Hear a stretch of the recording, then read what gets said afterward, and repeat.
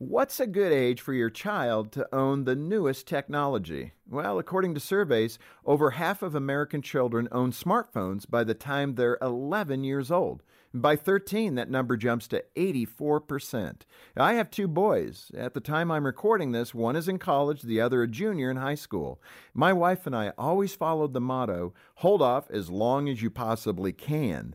And that strategy helped our boys avoid getting caught up in all kinds of smartphone-related dramas within their circle of friends. They also avoided the endless distractions that come with every phone.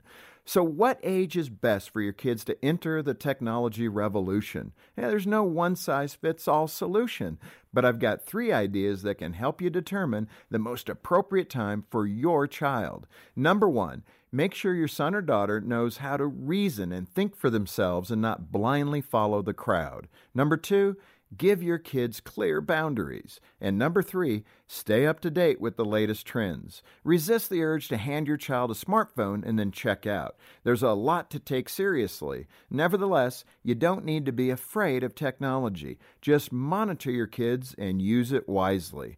Receiving text messages and calls from my boys is now one of the highlights of my day, which proves that technology can be positive for both you and the child, if they're able to manage it responsibly. For Focus on the Family, I'm Jim Daly.